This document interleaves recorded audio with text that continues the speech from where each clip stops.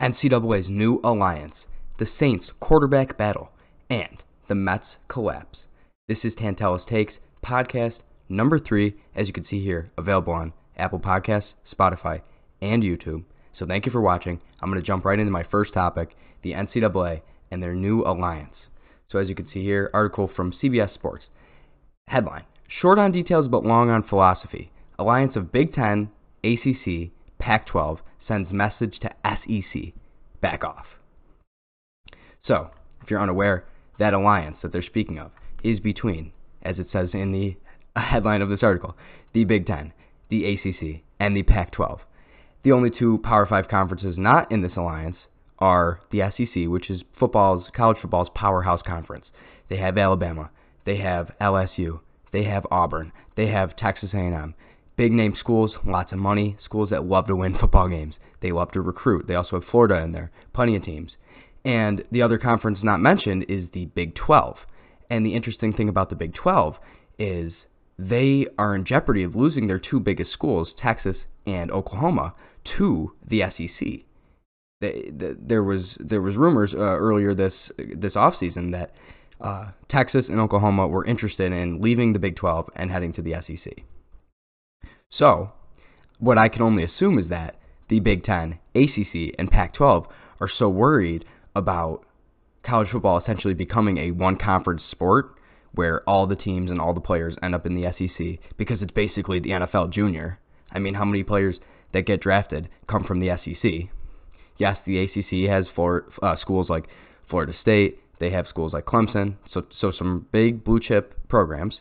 The Big Ten, Michigan, Ohio State, Penn State, great schools, and the Pac-12 probably the weakest Power 5 football conference, but still Stanford, Washington, etc., Oregon.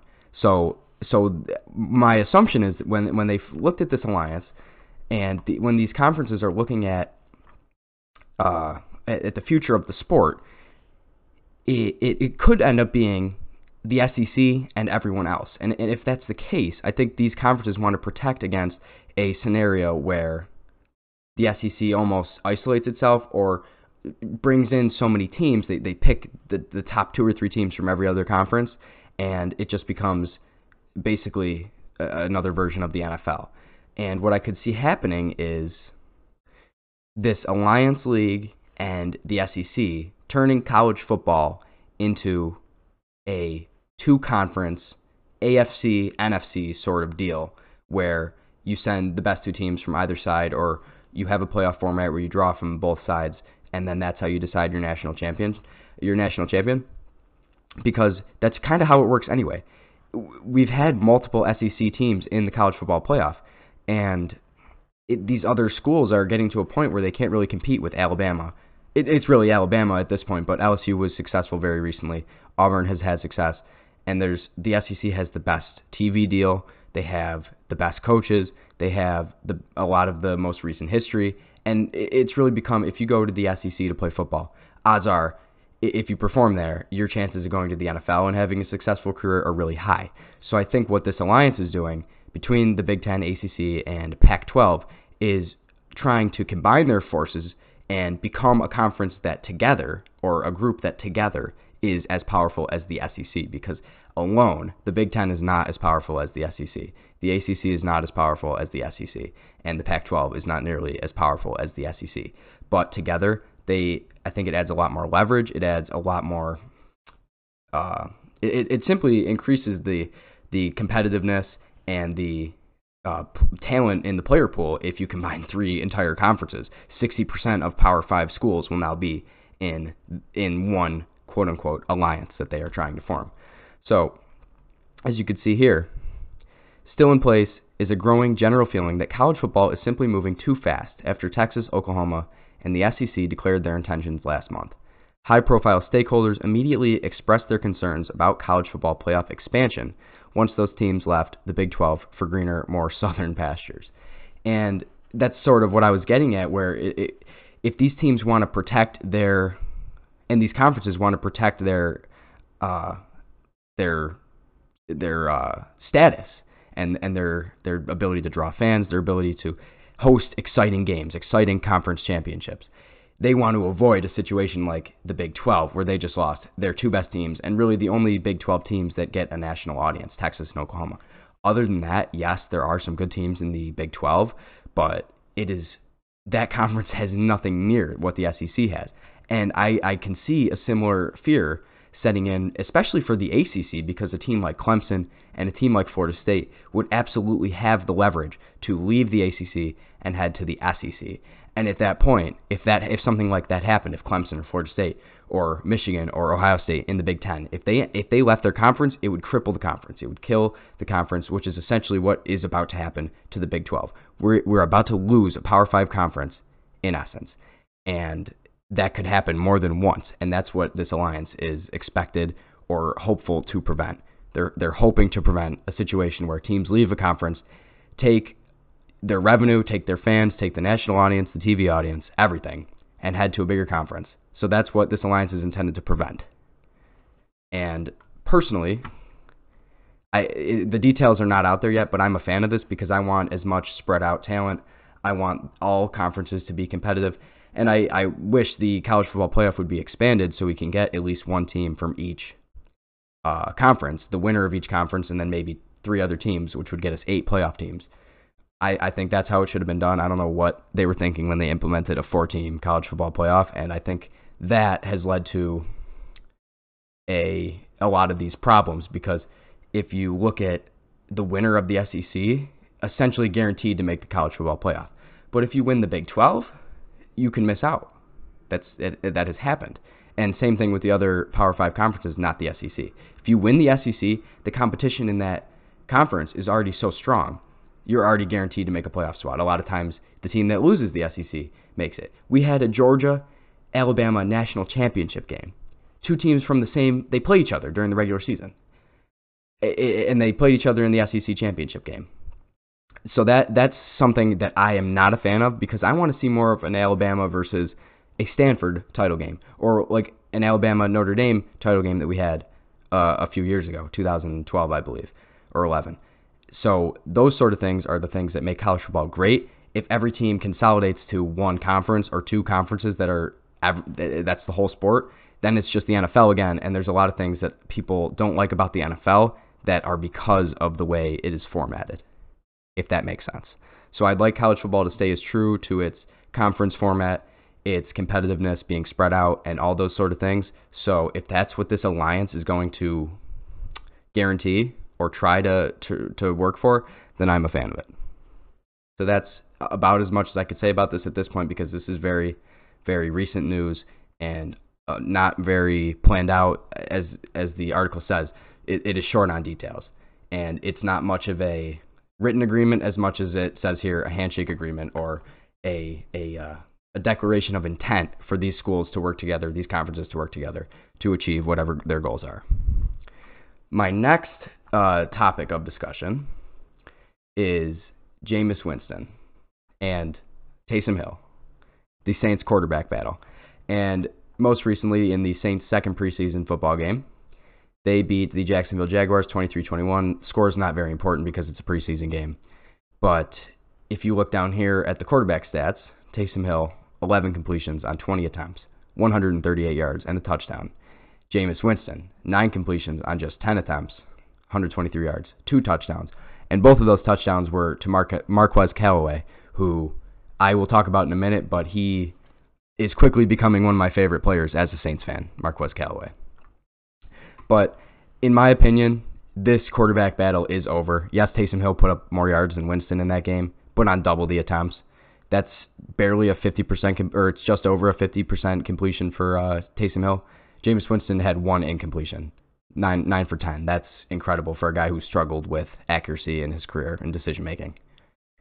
If you watch that game, those highlights, those throws, especially the deep balls to Callaway, put it in a place in double coverage where Callaway was the only player who could make a play on the ball. Either he caught it and it was a touchdown, which is what happened, or it's an incompletion, no harm done, you move on to the next play. Those are the things that Jameis Winston absolutely has the talent to do. His arm talent is still, even a year removed from starting, one of the best in the league. His deep ball is unreal. His ability to throw jump balls to receivers is almost second to none, besides guys at the top of the league like Mahomes and Josh Allen and Tom Brady, and I can go down the list of those guys. But Jameis Winston, talent-wise, is just up there with those guys. And I think a year of sitting behind behind Drew Brees is the best thing that ever happened to Jameis Winston so far in his NFL career, and I'm expecting him to come out and ball for the Saints. And not that Taysom Hill is not talented. I will admit that he's a talented player. He's a talented thrower of the football. He's got a good arm. He's a freak athlete, super physical, can run like nobody else, especially a quarterback. But I don't think the Saints are better off with him starting, because production at quarterback-wise, their value is about the same. I would even say Winston is the better passer. But when you have Winston starting, that frees you up to do so many other things with Hill as a tight end, a running back, a wildcat quarterback, or anything else you need him to do. He's blocked freaking punts, for crying out loud. If he's at quarterback, that all goes out the window, and Winston does nothing. So if Winston starts, he can contribute, and then Taysom Hill is free to contribute everywhere except quarterback, and even at quarterback a lot of the time. So I really don't see why the Saints would even consider starting Taysom Hill over Winston at this point, because Winston, to me, has proven that he can handle an NFL offense with efficiency, with poise, and hopefully avoid the turnover problem that has plagued him throughout his career, which is still the big question mark. We don't know if Jameis Winston is going to be able to limit his turnovers under 20, which is still a lot, but he's done more than that. He had 30 the last time he started in a full season. So that is the biggest question. But if Winston can put the turnovers on the back burner and just execute the offense with efficiency, the Saints will be so much better off, because Taysom Hill is so valuable as a wildcat Swiss Army knife player. So that's my take on it. If I'm Sean Payton, I don't think either of these guys really even need to play the rest of the preseason to prove their spots. I think Winston has the starting spot locked up, and hopefully in the regular season, week 1 against Green Bay is going to be a big test for him. But I expect big things. And then one other thing I'd like to talk about the Saints, Marquez Callaway, who I mentioned, had some incredible catches in that first half against Jacksonville. As you could see, 5 receptions, 104 yards, 20.8 average on those catches, which is unreal. One of them was about 50 yards over the middle, beat double coverage, came down with an incredible catch on an incredible throw for a touchdown, first score of the game, and 2 touchdowns in that game. He also caught another really nice back shoulder fade, diving to the ground, just inside the end zone, which was very, very nice. Special play all the way around, quarterback to receiver. And Callaway is going to have he's got big shoes to fill in the absence of Michael Thomas as he recovers from his injury. But he set himself apart from the other receivers on the Saints team, that's for sure, because that ability that he showed to make contested catches and run very crisp routes and get open, get separation over the middle of the field, that is not something every wide receiver can do, and Marquez Callaway can do it. So that's very exciting as a Saints fan. A lot of people expected this offense to regress with the injuries, with the retirement of Drew Brees, but I am not in that camp. I expect their offense to be about as good as it has been for the last 10 and 15 years, because Sean Payton is an offensive genius. I will not hesitate to say that. And finally, the New York Mets. Oh boy. If you're a Mets fan, you might want to switch this off at this point. And I'm not even going to get to every single reason why this team is collapsing right now, but I'm just going to go over a little bit of it, because it's honestly pretty disappointing from where they were starting of the season. And when they started the season, what I saw at least was a team that was struggling offensively especially, but they had great pitching, and there was just this feeling that all they needed to do was get hot on offense, and then they would be one of the best teams in the National League. But they never got hot on offense. They spent a ton of money on Lindor, and Pete Alonso he's their best player, I'd say. And we were just waiting for these guys. Wait for Alonso to get hot, wait for Lindor to heat up, wait for the offense to get going, because the pitching can carry them to about 500. But if you want that extra 20 wins or 30 wins to become a 100-win team and win your division, you need hitting, especially because the team that's in first place right now, the Atlanta Braves, has a ton of hitting. Every single guy in their infield has hit 25 home runs practically. The Mets are almost the exact opposite of that. And if you look at Lindor's stats, He's hitting 223 on the season, just 36 RBIs, 688 OPS, which is below average. One of his worst seasons in his career. And that's coming off last year, which was probably the worst season of his career. He's degressing. 3 years in a row, he's gotten worse. And, they spent $300 million to bring this guy to New York and also made a trade to get him in the first place, then extended him. And he's been replaceable, frankly. And that is a big disappointment for this team. Another guy that they invested in, Javier Baez, having a much better season, but still not doing too much offensively. 756 OPS, which is below his career average, below his career batting average. Career average 261 this year, 241. 24 home runs and 69 RBIs, which is nice, but when he's not hitting, he gets out. He doesn't draw walks. He doesn't do many things besides hit home runs. Defensively, he's a big plus for them, but defense wasn't the problem. Offense is the problem for this team. And finally, Pete Alonso, who, like I said, probably the best player on this team, below his career average in OPS by .04, so 886 career average this year, 841 OPS. His on base is down slightly, and his batting average is up slightly.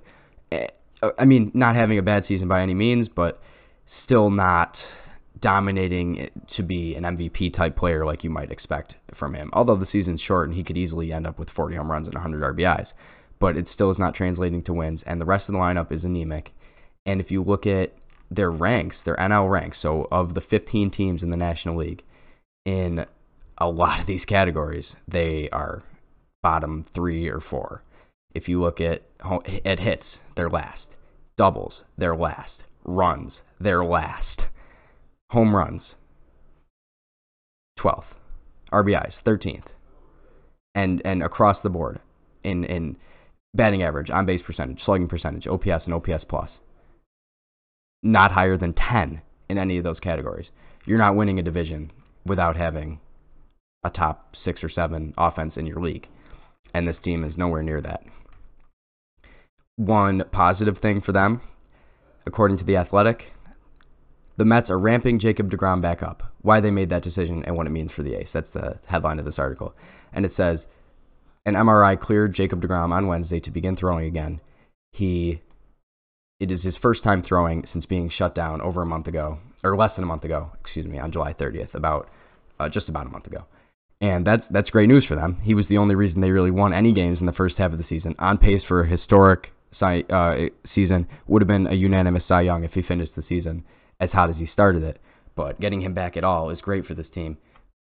But the fact that they're 4 games below 500 right now, just a 1% chance to make the postseason, very disappointing for this team, because this was supposed to be a year where they contended for the World Series, and they're not even going to win their division. They're not even second in their division. The Philadelphia Phillies have outperformed the Mets with, I would say, a less talented roster.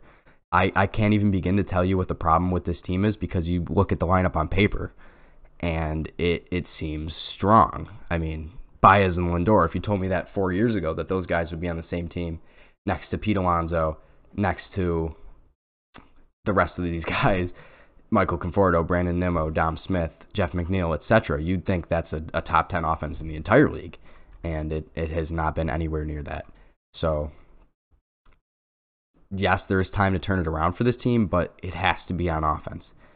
And, at what point are we going to say Lindor is just not as good as he once was? At what point does it go from a slump to a serious permanent regression? Because, yes, you could say it was a slump last year when he played 60 games, not a full season. You can blame all that on a lot of things. But 120 games into another full season, and he's hitting 223, that's a lot of cause for concern for me, especially when you're paying the guy $300 and whatever million for the next 10 years to play shortstop for you. If he doesn't start actually hitting, the Mets are doomed, because all their money is locked up in a guy who's underperforming his contract. And then they're going to have to pay Alonso, and they're going to have to pay Javi Baez if they want to keep him around. DeGrom's due for money. They're in trouble unless the guys they are paying start living up to the contract. So until that happens, this team's in a lot of trouble, and I would call it a collapse from the first half of the season to now, because everything they had going for them, which really wasn't much, is gone now, especially because DeGrom has been out since the All-Star break, practically. He hasn't played much at all the second half of the season, and he was the only thing that was keeping them above water. And the offense is anemic, like I said. So until that changes, I really don't expect this team to get back in the playoff picture. They're going to need a serious win streak like the one the Atlanta Braves were just on to recapture that division. But I don't really see anybody stopping Atlanta with how hot their offense is. So that's all I have to say. Tantel's Takes. Thanks for watching.